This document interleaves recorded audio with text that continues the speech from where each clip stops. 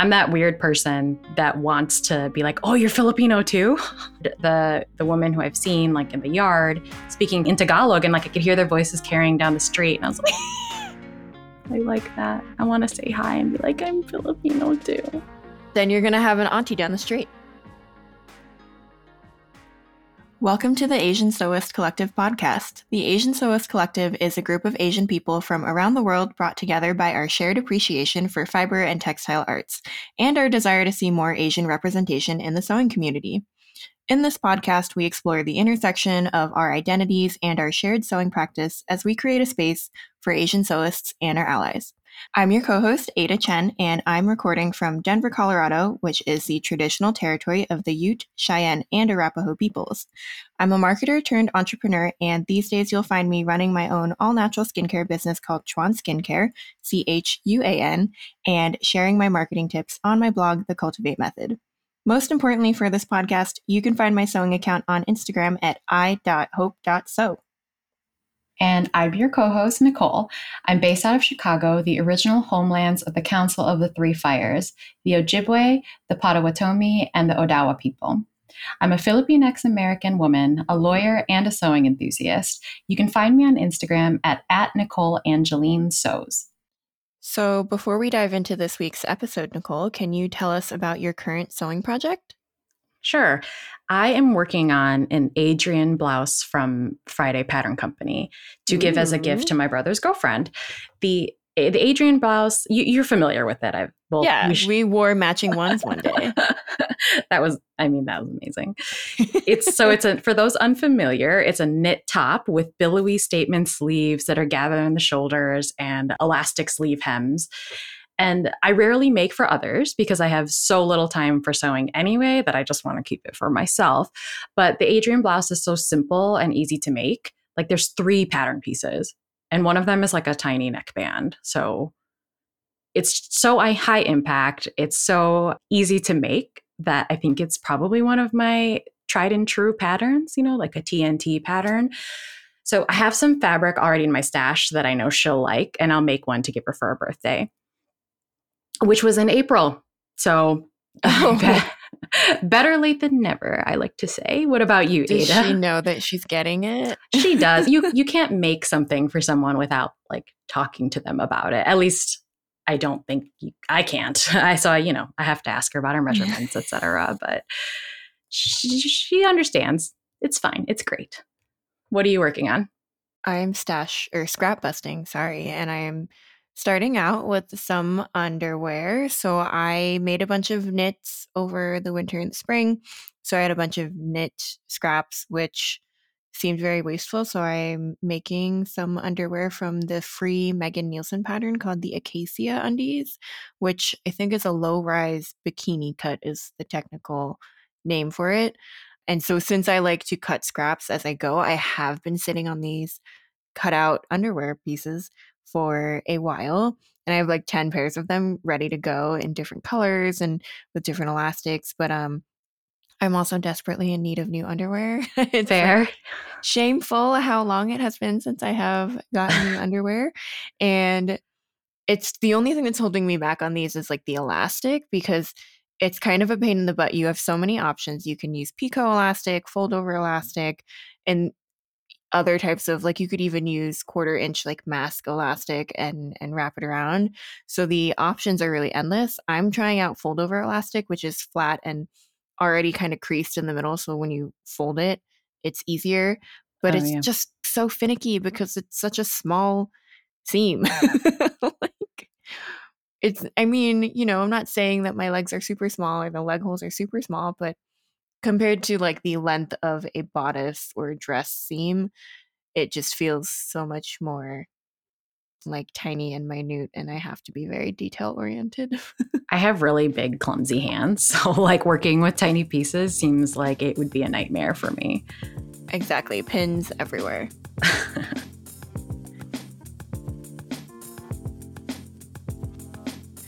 So, for those of you who have been with us since day one, you might remember that our first episode on the Asian Sewist Collective podcast was an introduction to cultural appropriation in sewing. And we defined cultural appropriation in that episode, or we tried to, and we basically came to the conclusion that it is pretty difficult to pin down the concept of cultural appropriation. And we shared some examples in sewing and outside of sewing.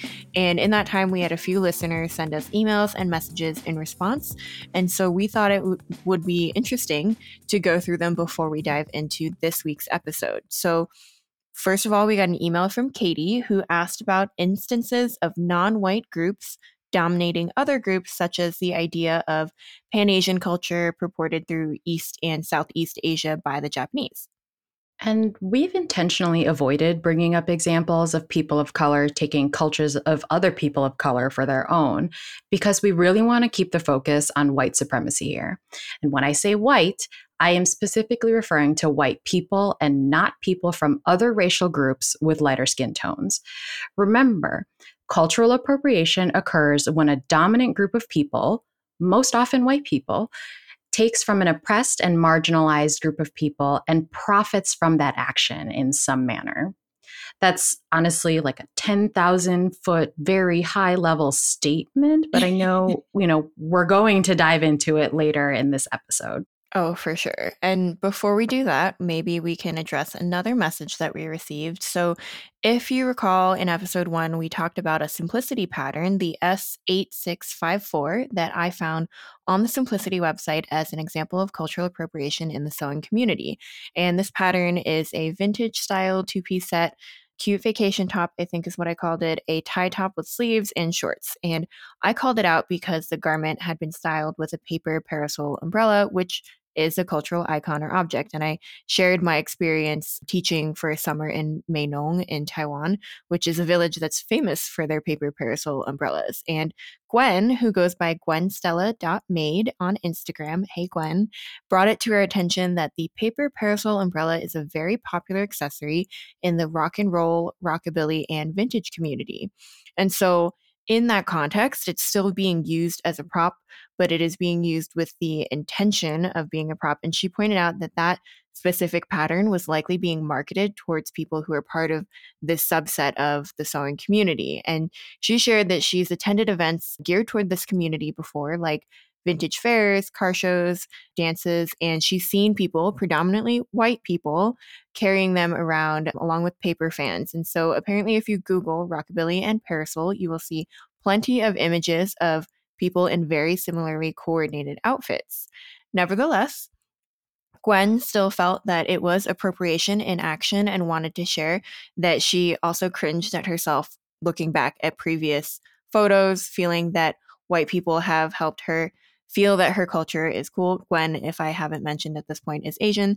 And she shared that she was feeling a little bit of that cringy, like, why did I do that? Which I think many of us, at least I have definitely felt that way as well about certain situations looking back now too.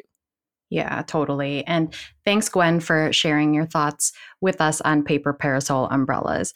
Now, these parasols were on my mind for quite some time after we recorded episode 1 as well. And maybe like you listeners, or if you listeners are doing the same thing, I have been thinking about, instances in the past where cultural appropriation may be lurking and I didn't realize it, or perhaps I perpetuated it myself. Now, I'll front the story I'm about to tell with that I am sharing it with permission. My sister got married 11 years ago this year. And for her wedding, she sourced several items from the Philippines, including a lace parasol for her, fans for her guests, and paper parasols for her bridesmaids. So it was a beach wedding, very hot. And her thought was, I would like parasols that my bridesmaids could carry with them, And my sister, like me, is also Filipino American.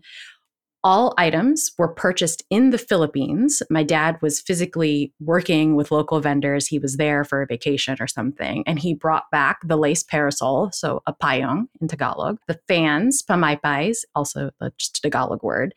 And both the lace parasol and the pamaypays to me were very distinctly Filipino in style. But the paper parasols, I had never really thought about them as being Filipino. And if I just set them next to those items, they definitely don't look distinctly Filipino. But I also now today, was wondering how paper parasols ended up in a venue with a vendor that, provides wedding stuff, like it was offered for the in the Philippines for wedding ceremonies. So there was the payong, the pamaypay, and the parasol. They were all together. So after we recorded episode 1 and Ada asked me, well, you're not going to make that simplicity pattern and walk around with a paper parasol, right?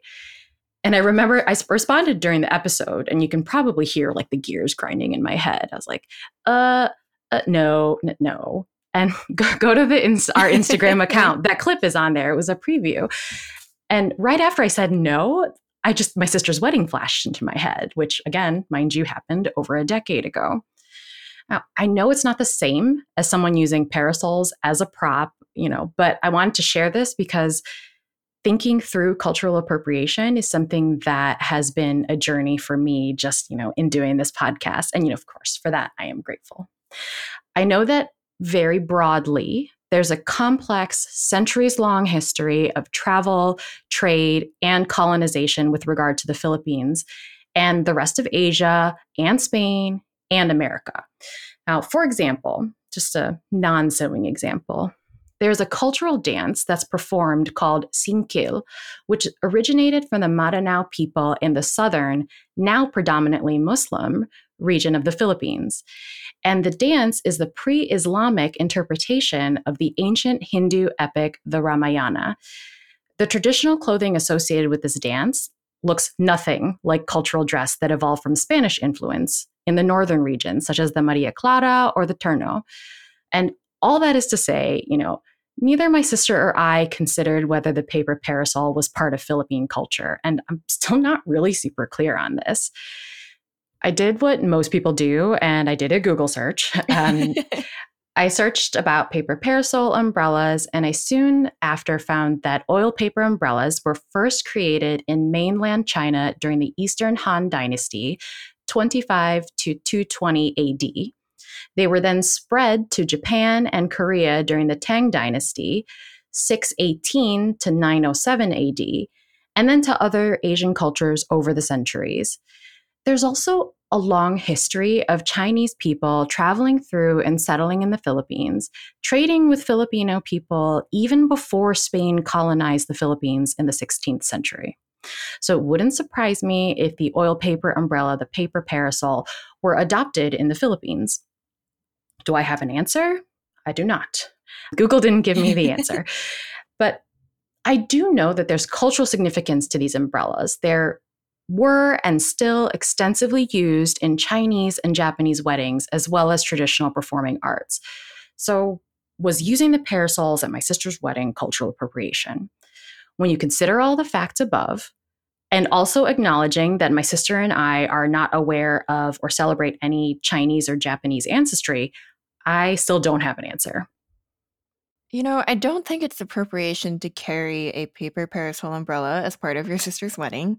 It's clearly, by the fact that you shared all of that context, part of Filipino culture now, and setting aside the question of how the umbrellas got to the Philippines in the first place. I'm also not saying that these umbrellas only belong to anyone of Chinese or Taiwanese or Japanese descent. It just definitely doesn't belong to white people. 100,000% doesn't belong to y'all. Fair. It does go back to the definition of cultural appropriation and the context of the situation, right? Your situation is very different from modeling a simplicity pattern with the parasol as they did for the pattern photo shoot, which now with Gwen's context tells me that the pattern was purposefully shot and meant to be marketed towards white rockabilly folks who treat parasols as a prop and not as a cultural object. And I know that some of our members of the collective and some of our listeners don't have a problem with us enjoying each other's cultures as long as it doesn't perpetuate oppression. And so here's one opinion from our researcher, Jaina. If you want to collect Japanese fabrics because you're a fabric lover and they bring you happiness, she thinks that's fine, maybe even wonderful. it becomes problematic when you don't know any Japanese people, you do know Japanese people, but you commit racial microaggressions against them in your daily life. You fetishize Japanese culture and perpetuate racism towards Japanese people, Japanese Americans, Asian Americans. You whitewash their culture and their history or claim it for yourself or profit off of them while centering yourself and decentering Japanese people and their businesses, and so on and so forth.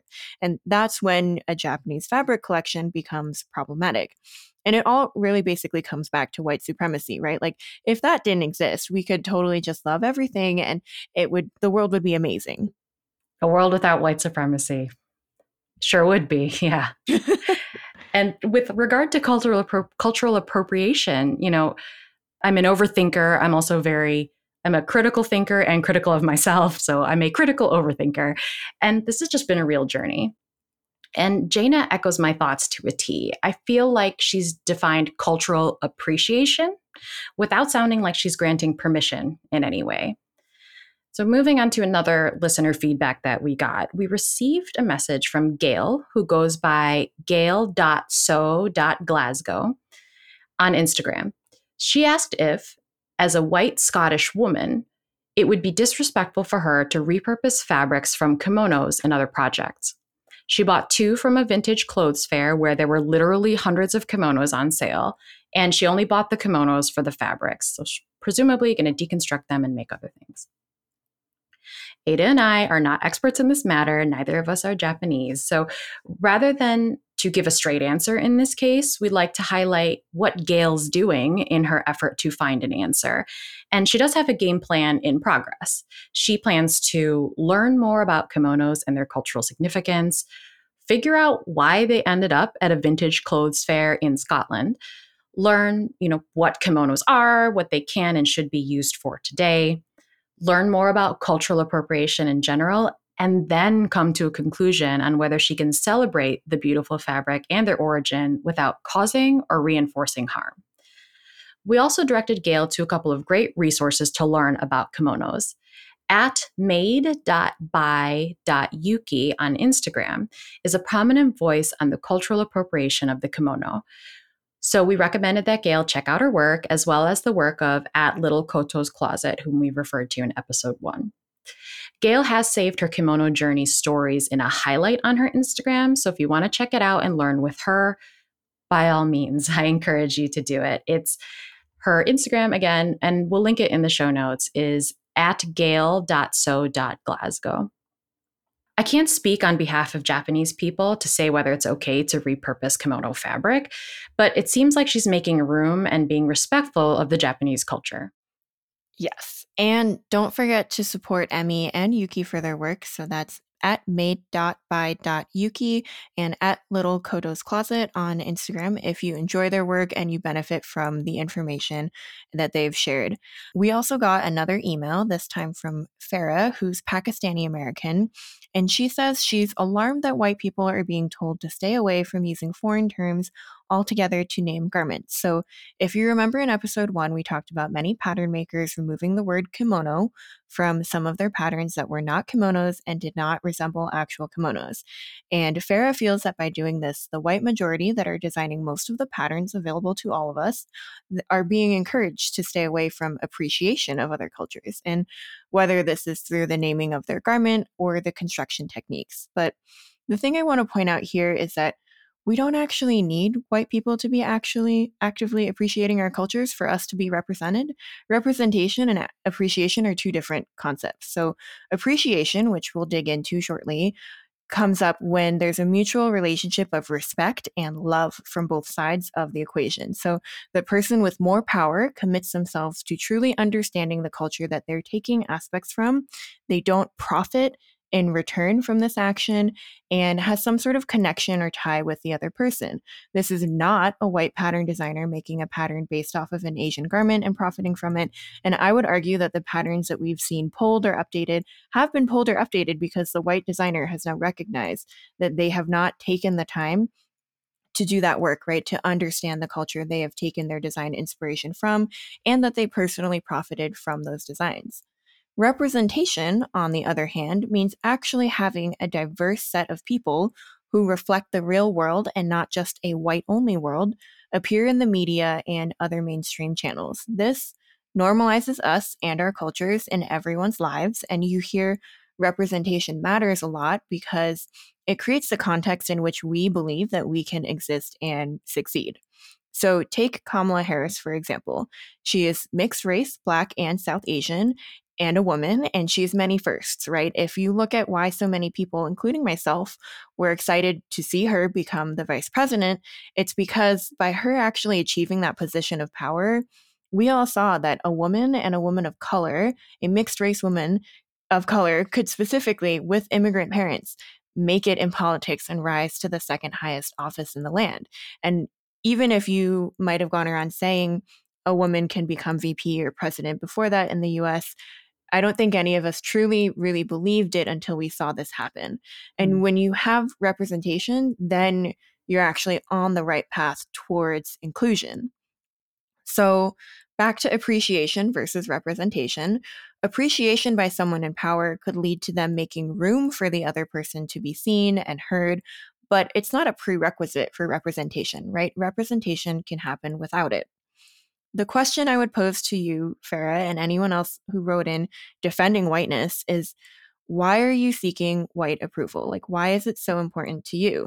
And I would suggest taking some time to unpack that and maybe dig into how white supremacy has potentially invaded your own perspective or influenced your perception of culture. For me, the more I've learned about white supremacy and how it's really infiltrated our communities, for example, with the model minority myth, the more angry I get about how we've changed our own cultures and we've changed our own communities just so that white people could feel comfortable. Like, we should be comfortable too. Yeah. And it's taken work to get to that point, right? Yeah. And I think personally, the bigger issue here is that we just need more representation in the pattern making world. And I can count on one, maybe two hands, how many Asian indie pattern designers I know of. And I'm sure there are more. So if you are an Asian independent pattern designer, please reach out to us. We would love to include you on our website. We have a directory page, but we need more of you. And wouldn't it be amazing if we had more representative pattern designers who we saw, so that us and new sewists could see ourselves in the craft and leading the way?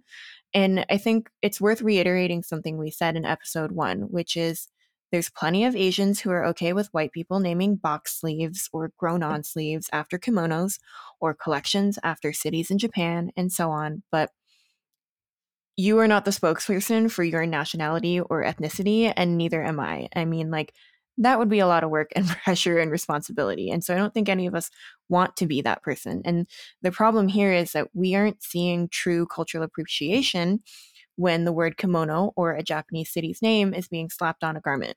And we'll talk about some examples of appreciation later on, but cultural appropriation clearly has a negative impact on many Asian folks within the diaspora, within the US and other Western countries.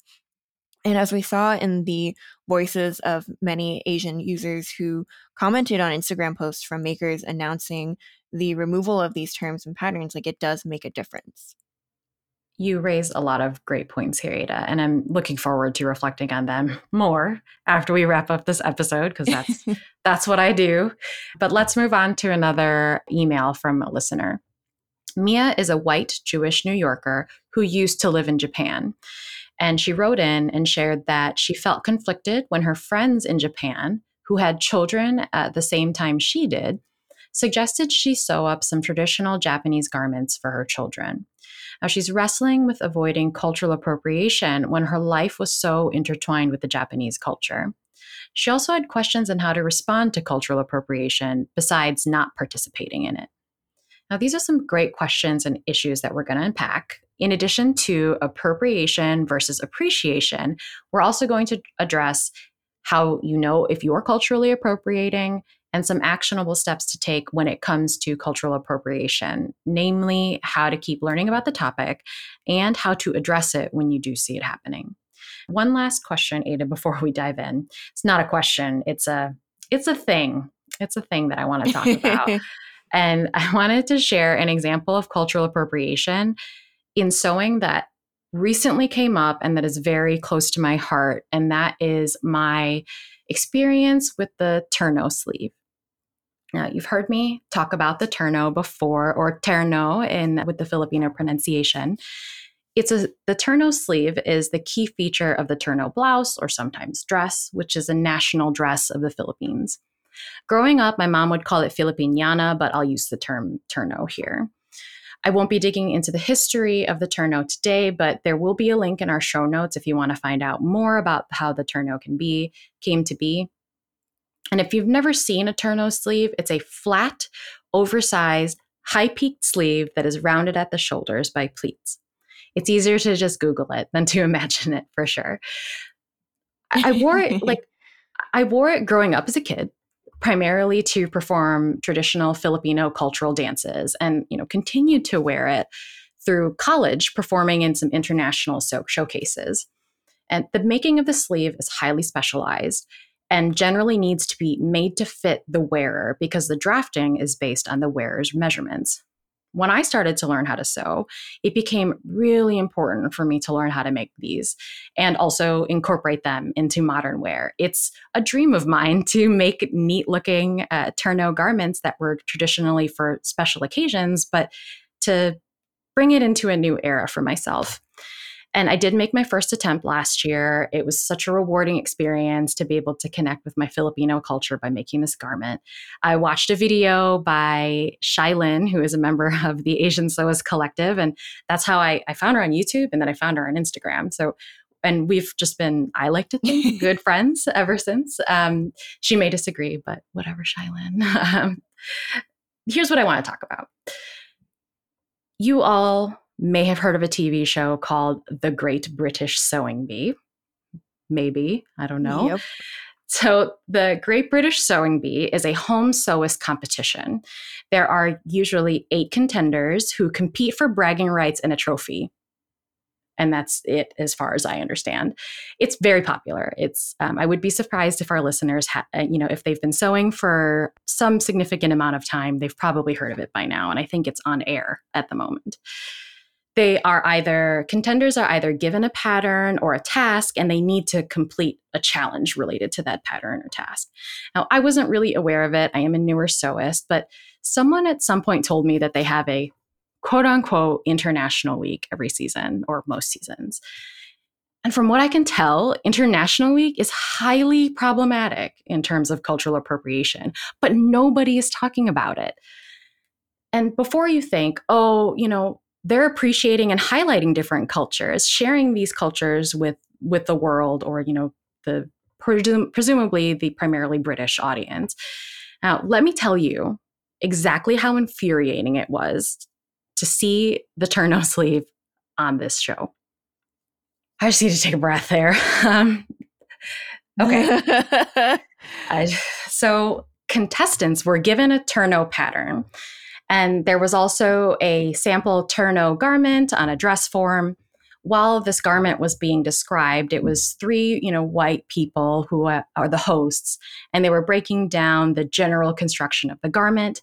There was maybe 43 seconds about the history of the turno. Oh, you timed it. I don't remember exactly. It was short. It was brief, but I wanted to say it's less than a minute for sure. Now, why was this so upsetting? Maybe listeners are wondering about this. Like I said, making the turno sleeve is a highly specialized skill. It's difficult to learn. I'm struggling with learning from it. There are people in the Philippines who are considered master turno makers. There's also an entire movement in the Philippines to bring it into the modern era. So like I said, make it something that is proud to be part of Philippine culture. And look for something called TurnoCon. It's a turno making convention and contest for regional designers that's held annually in the Philippines. Find #TurnoCon on Instagram, and I guarantee you'll love what you'll see. So just backing up, the episode was season 6, episode 8, so it came out in June 2020. It wasn't a turno sleeve. It was just a puff sleeve. That flat side, that distinctive flat side, was nowhere to be seen. And frankly, this was insulting to me. The Great British Sewing Bee took a garment that is personally significant to me and distinctive to my Filipino culture, a recognizable national emblem of the Philippines, and bastardized it for the sake of a 3-hour sewing contest. Also, when they were being handed this pattern, this turno pattern, I was like, did they even consult a Filipino designer in this? And maybe they did, maybe they didn't, but we don't know. Like, I would say, presumably, not someone of Filipino descent, because they would incorporate the flat side. And if they were of Filipino descent and this was their interpretation of the turno, their work should have been acknowledged. The designer should be, we should know who the designer is, know what their work is about. That's appreciation. And I was already mad about all of this, you can tell. I was already mad about it all. One of the hosts, again, a white man, made a joke about something turnoing him off. No. Sorry, I'm at a loss for words. There was a lot of like pausing and yelling when I was watching this. And it's my understanding that this gentleman or man was it's my understanding that he's a comedian and this is like his type of humor, but I was not having any of it. And I should also add that this was maybe in the first 8 minutes of the entire episode. Oof. Blood was boiling. Now, Yeah. I do want to tie this back to cultural appropriation since we spent some time in episode 1 defining it. So we have white people who have power taking from an oppressed and marginalized group of Filipinos. Now, I don't know who the producers are or the directors or the showrunners. I do know that the 3 hosts are white. I think in a vastly predominantly white country, I would assume that folks at the BBC or whatever network this is on are going to be predominantly white. I would imagine there aren't Filipino voices, or at least many, if any, at any of these tables. Now, they're profiting off of my culture here. Viewers aren't directly paying them, of course, but the hosts are being paid to be on the show and talk about a garment that's so important to my culture. And no doubt they are getting paid far more to be on this show as a oppressed Filipinx person who is maybe making and selling the turno for others to wear. And by making this bastardized version of a turno on a show that's widely viewed in a Western country, they're contributing to the erasure of my culture. Probably the most upsetting thing about all of this that I keep coming back to is, for a moment, just a split second, I questioned whether they were right. I was just learning how to make turno myself. It's been less than a year since my first attempt. Maybe they knew more than me. They're presumably experts, right? The judges are, experts in home sewing at least. And maybe they knew more than I did. And I checked in with Shailin, someone I've mentioned already a couple times, and she reassured me. She said, no, you're right. The flat sleeve is literally what makes it a turno. So I was just so upset that I let these people who took a piece of the national dress of my people and corrupted it. And I believed that for 1 second, an instant, a moment, that they knew more about my culture than I did. And you know what that is? That's white supremacy ingrained in my thinking. Maybe, just maybe, these white experts in sewing knew better than me, when deep down, I know I have more experience than them, having lived with it, having worn the garment, and I'm studying it now.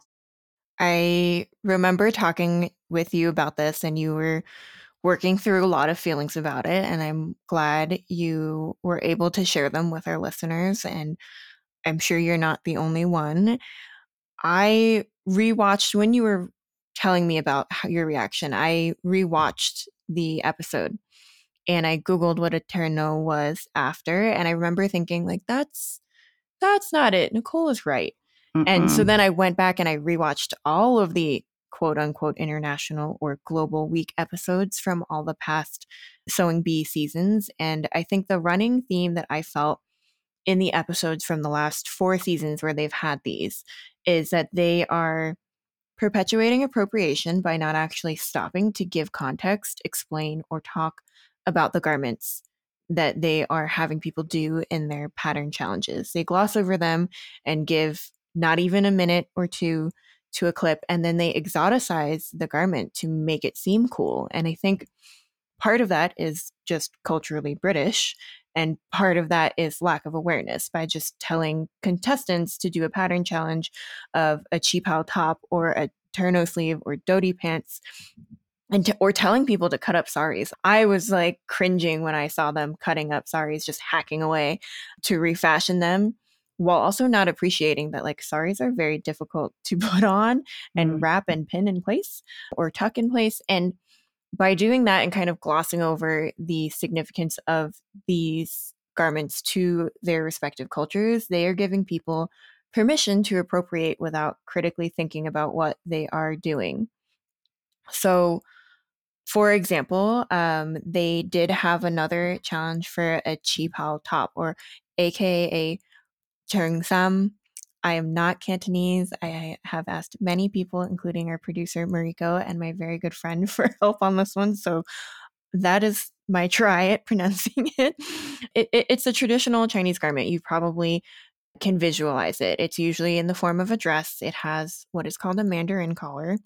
And the dhoti pants, are a garment that are usually worn on the lower part of the body, and it's a part of the national costume in the Indian subcontinent. It's kind of like a sarong tied in a manner that resembles loose trousers. And with all of these patterns, they kind of went into a little bit of the technical aspect of what it takes to make them, like what side certain things go on and how many pleats. But in general, I think International Week episodes are problematic, as is the unpaid nature of the show. Like, if you're a contestant, you are not paid to go on, which inherently means only the people who can afford to do that unpaid labor can be on the show, which in COVID times means you're taking off weeks from work and your family. And so there's just a lot of problems, I think, here with the show. Does that mean I can't enjoy watching it?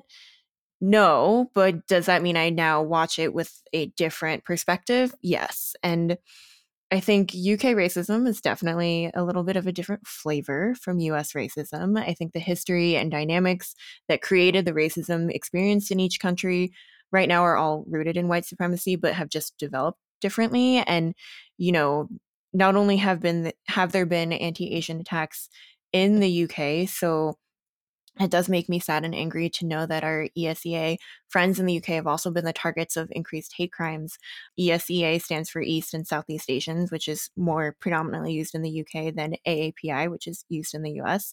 I've included a link to an Instagram post from Gemma Chan, the actor who played Astrid in Crazy Rich Asians, in our show notes with more details about what's going on right now. But I think when it comes to cultural appropriation, personally, it's just been a journey of watching these things and reading more and learning more and understanding. Like, at first, when I watched these episodes, I knew it was wrong.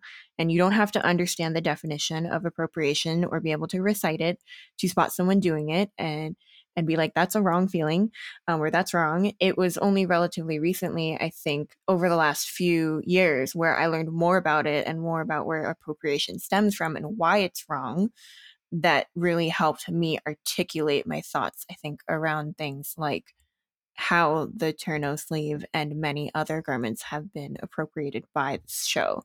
And most of my race related reading up to the last year, honestly, had been solely AAPI focused. So I was focused on Asian Americans and Pacific Islanders only, and not focused necessarily on racism and white supremacy as a whole, even though I understood concepts like the model minority myth and how they played into the bigger picture. But if you want to read more about the evolution of AAPI as a community in the US, I recommend reading Frank Wu's Yellow and Helen Zia's Asian American Dreams. They're a bit dated now, but they still provide a lot of great context and history, and we'll include links to them and other reading in the show notes. So, to come back to this whole topic, now that I've had my rant, some people may argue that if others adopt the turno sleeve and other cultural garments into their sewing projects, then it should be considered cultural appreciation instead of cultural appropriation. So I have heard this argument from other people, from even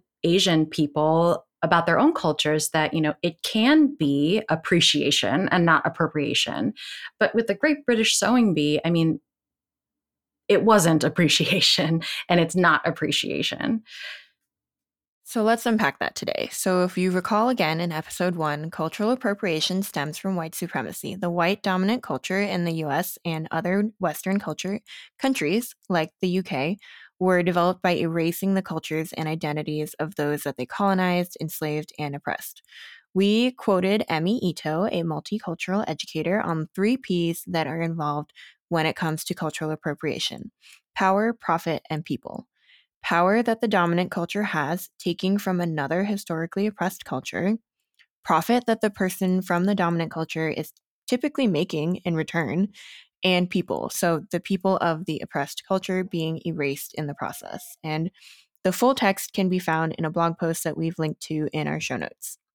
From these definitions, you might start to see that the key to cultural appreciation is decentering whiteness.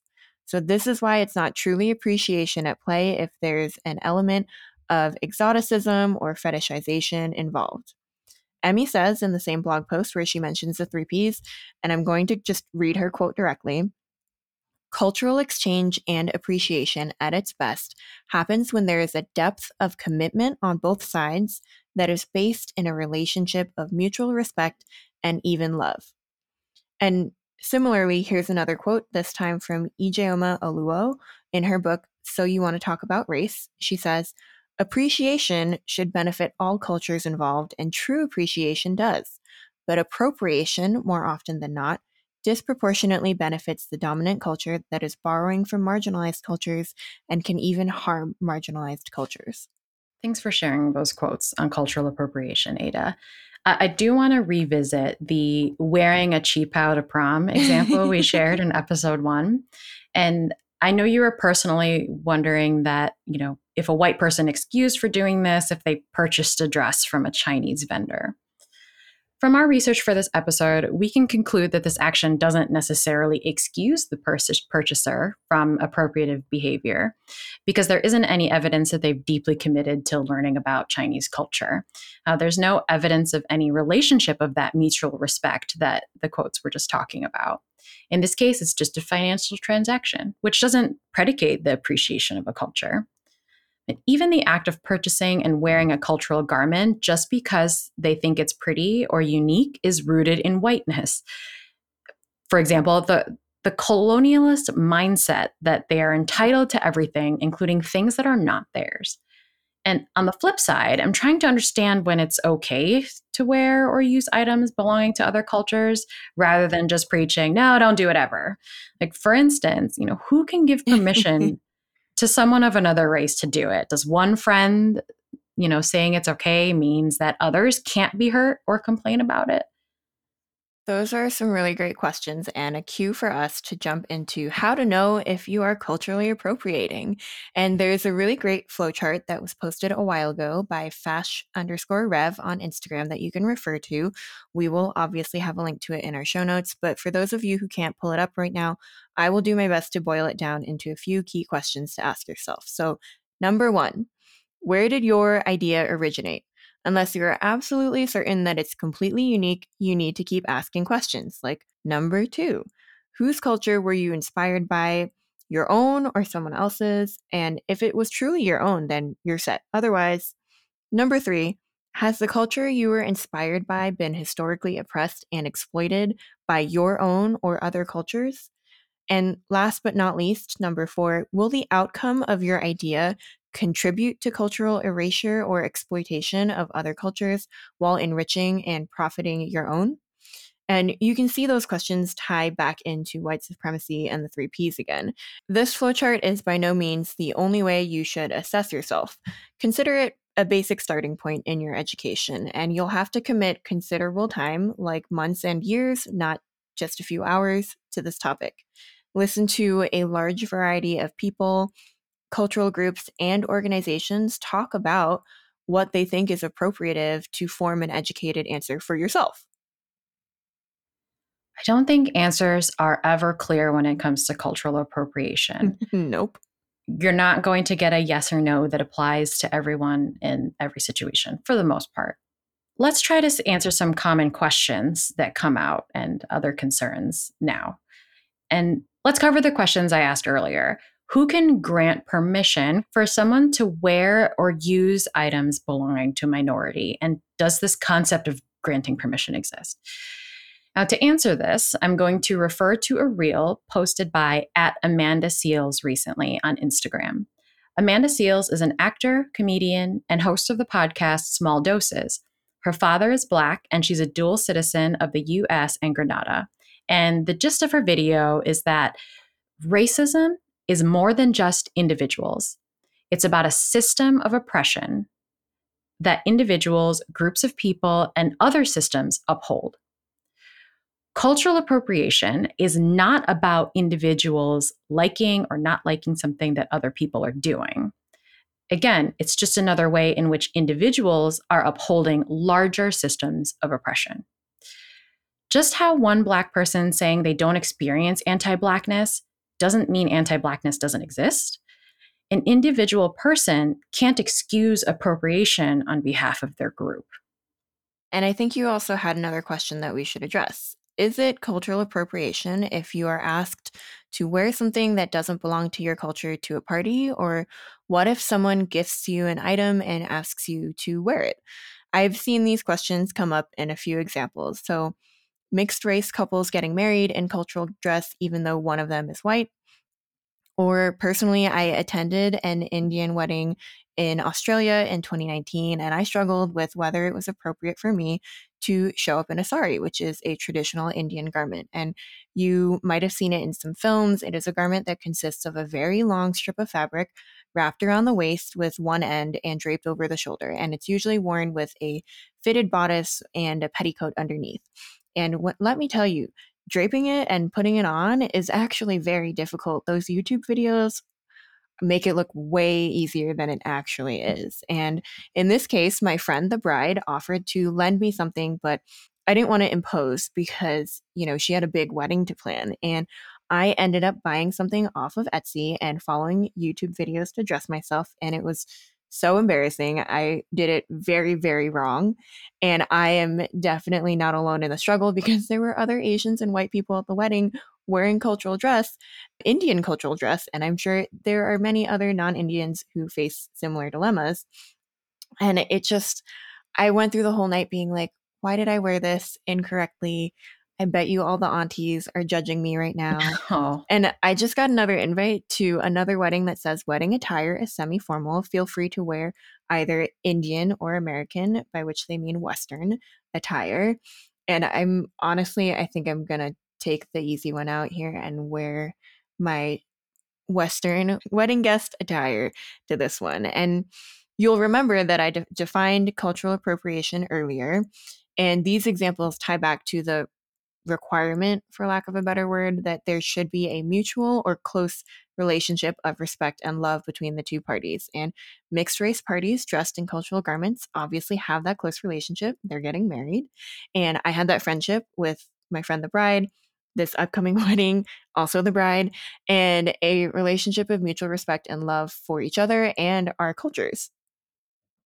our producer Mariko has a friend named Shana who used to live in Japan, and she asked if it had been cultural appropriation when she wore a yukata gifted to her by a Japanese neighbor to a summer festival.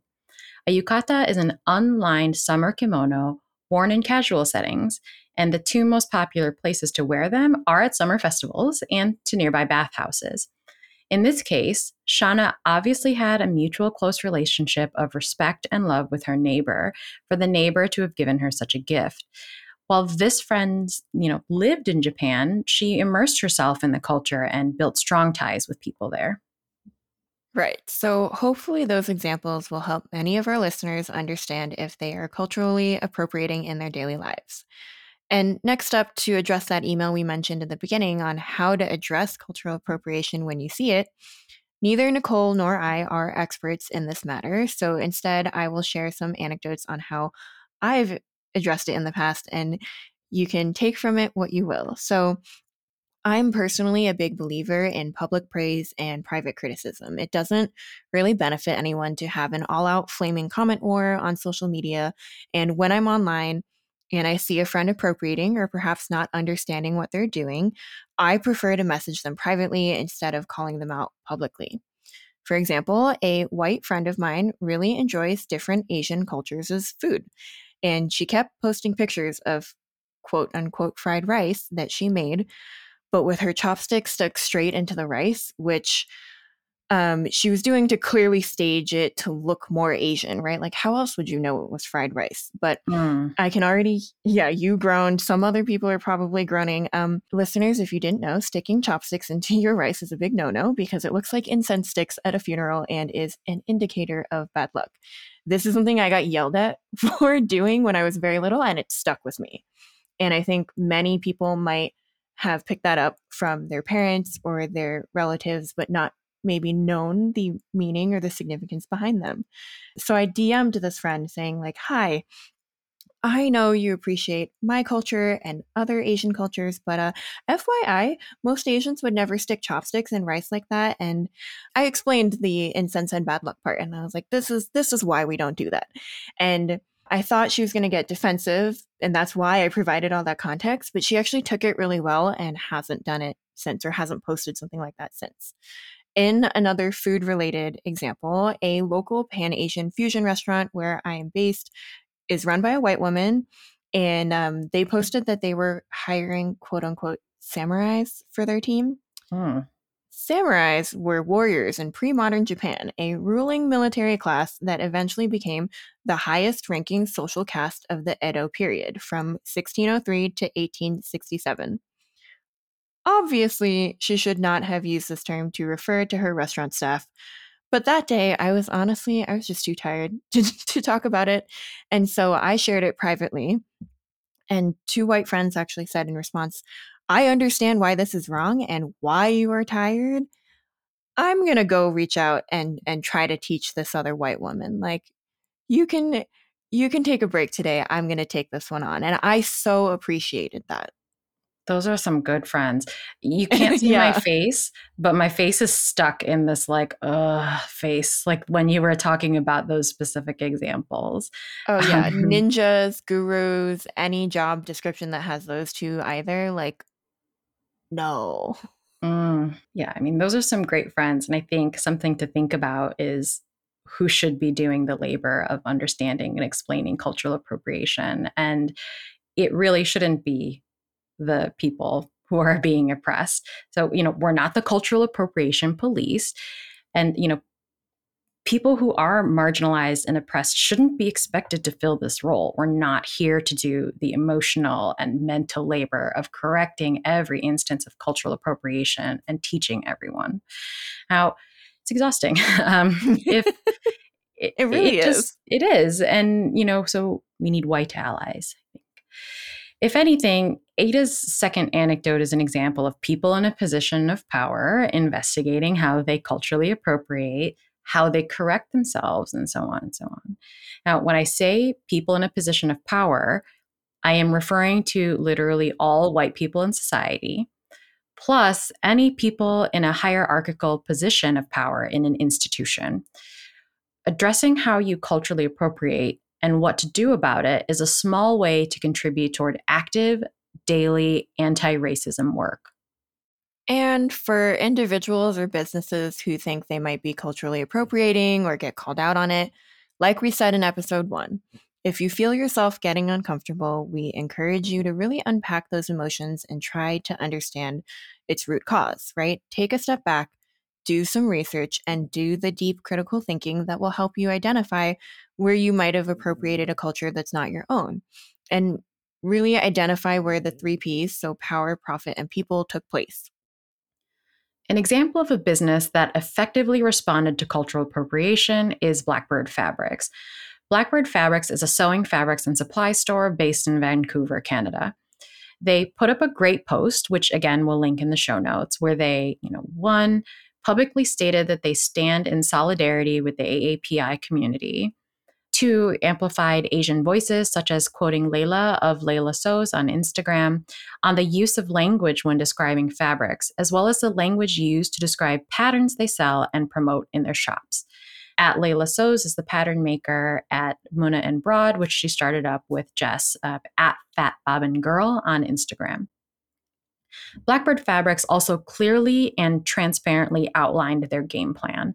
They reviewed their inventory and removed any patterns that included appropriative or fetishizing language within their titles and descriptions. They also reached out to pattern designers whose patterns have similarly problematic language and said that they would not restock the patterns until the references are removed. Then, more importantly, they moderated their comments and responded appropriately. Hateful and unconstructive comments were deleted. Another user pointed out that the term anorak refers to a traditional Greenlandic Inuit garment, and that was being appropriated as a name of a generic waterproof jacket pattern. And Blackbird Fabrics acknowledged it and removed it immediately. There are also several instances where they addressed questions and basically took a stand and stuck by it. Yeah, they definitely stood out, I think, in the last aspect by properly addressing comment moderation. And this was in a huge contrast to Papercut Pattern's Instagram post on removing their pattern collection named for Japanese cities.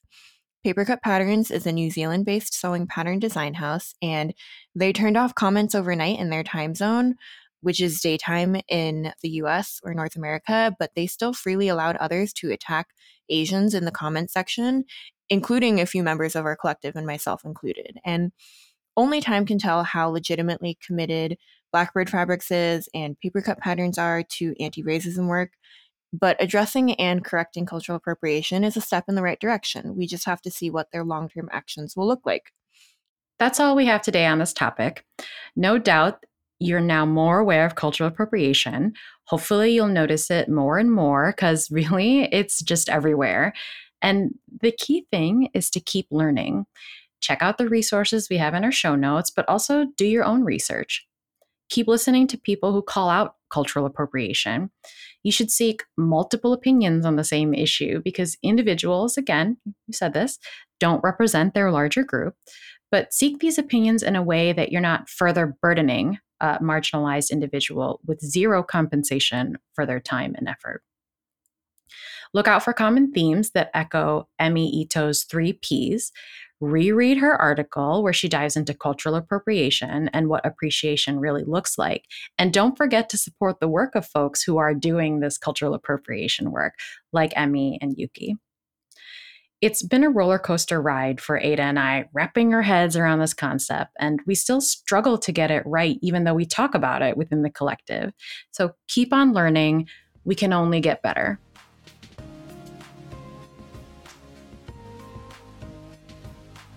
Hey listeners, before we end this episode, after recording, it came to our attention that there was another example of continued cultural appropriation in the sewing community that needed to be addressed. A few years ago, Gertie Hirsch of Charm Patterns collaborated with Butterick and released the B6483 pattern, which is a quote Asian-inspired dress, but really let's call it what it is, a bastardized qipao or cheongsam. In a video on the McCall's YouTube channel, she says the pattern was inspired by a cheongsam and then tries to rationalize the design by saying it was, quote, borrowed very heavily from Western culture around post-World War II, so what I've done is sort of a 50s take on the cheongsam.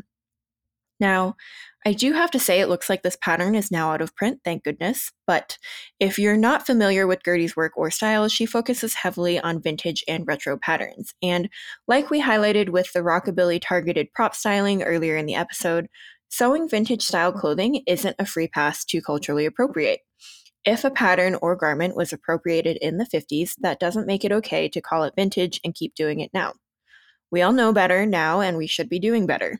But in this case, it doesn't seem like any change was made or learning happened because last summer, Gertie released the Harlow pajamas, which were originally called the Hostess Lounge Set and featured a mandarin collar and frog closures.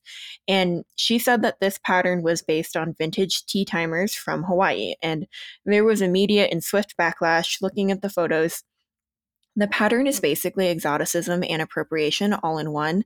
So it was revised and renamed, and now it's a round neck pajama top that still has frog closures, and Gertie made a donation to the Asian American Arts Alliance. She then filmed a video to address the history of the cheongsam with Renee of Rock and Roll on Instagram, which is not publicly available anymore as of this recording. And I think it's important to again highlight that even though one person from a culture might say it's okay, appropriation isn't about individuals not liking something that other individuals are doing. It's just another way in which individuals are upholding larger systems of oppression. And if we go back to the 3 Ps when it comes to cultural appropriation, power, profit, and people, Gertie is still profiting off of marginalized and oppressed cultures that are not hers. And by continuing to defend her decisions despite the backlash from the AAPI community and Asians around the world, hiding behind artistic freedom and calling the output her take on these cultures, she is also contributing to the erasure of these cultures. And this is yet again a clear example that the sewing world has a long way to go if someone with this much influence still felt it was okay to launch a pattern like that. Thank you so much for joining us on this week's episode of the Asian Sewist Collective podcast. Next week, Ellie Lum of Portland-based brand Clum House will be making a guest appearance on our pod. If you like our show, you can support us by following us on Instagram at Asian Sewist Collective. That's one word, Asian Sewist Collective. You can also help us by spreading the word and telling your friends. We would love it if you could rate, review, and subscribe to this podcast on Apple Podcasts, Pocket Casts, Spotify, or wherever you get your podcasts. All of the links and resources mentioned in today's episode will be in the show notes on our website. That's asiansewistcollective.com. And we'd love to hear from you. Email us with your questions, comments, or even voice messages if you'd like to be featured on a future episode at asiansewistcollective@gmail.com. This episode was brought to you by your co-hosts, Ada Chen and Nicole Angeline. This episode was researched by Jaina I. Morimoto, produced by Mariko Abe, and edited by Leslie Ream Hunt and Henry Wong. Thank you so much to other members of our collective who made this week's episode a reality. This is the Asian Sewist Collective podcast, and we'll see you next week.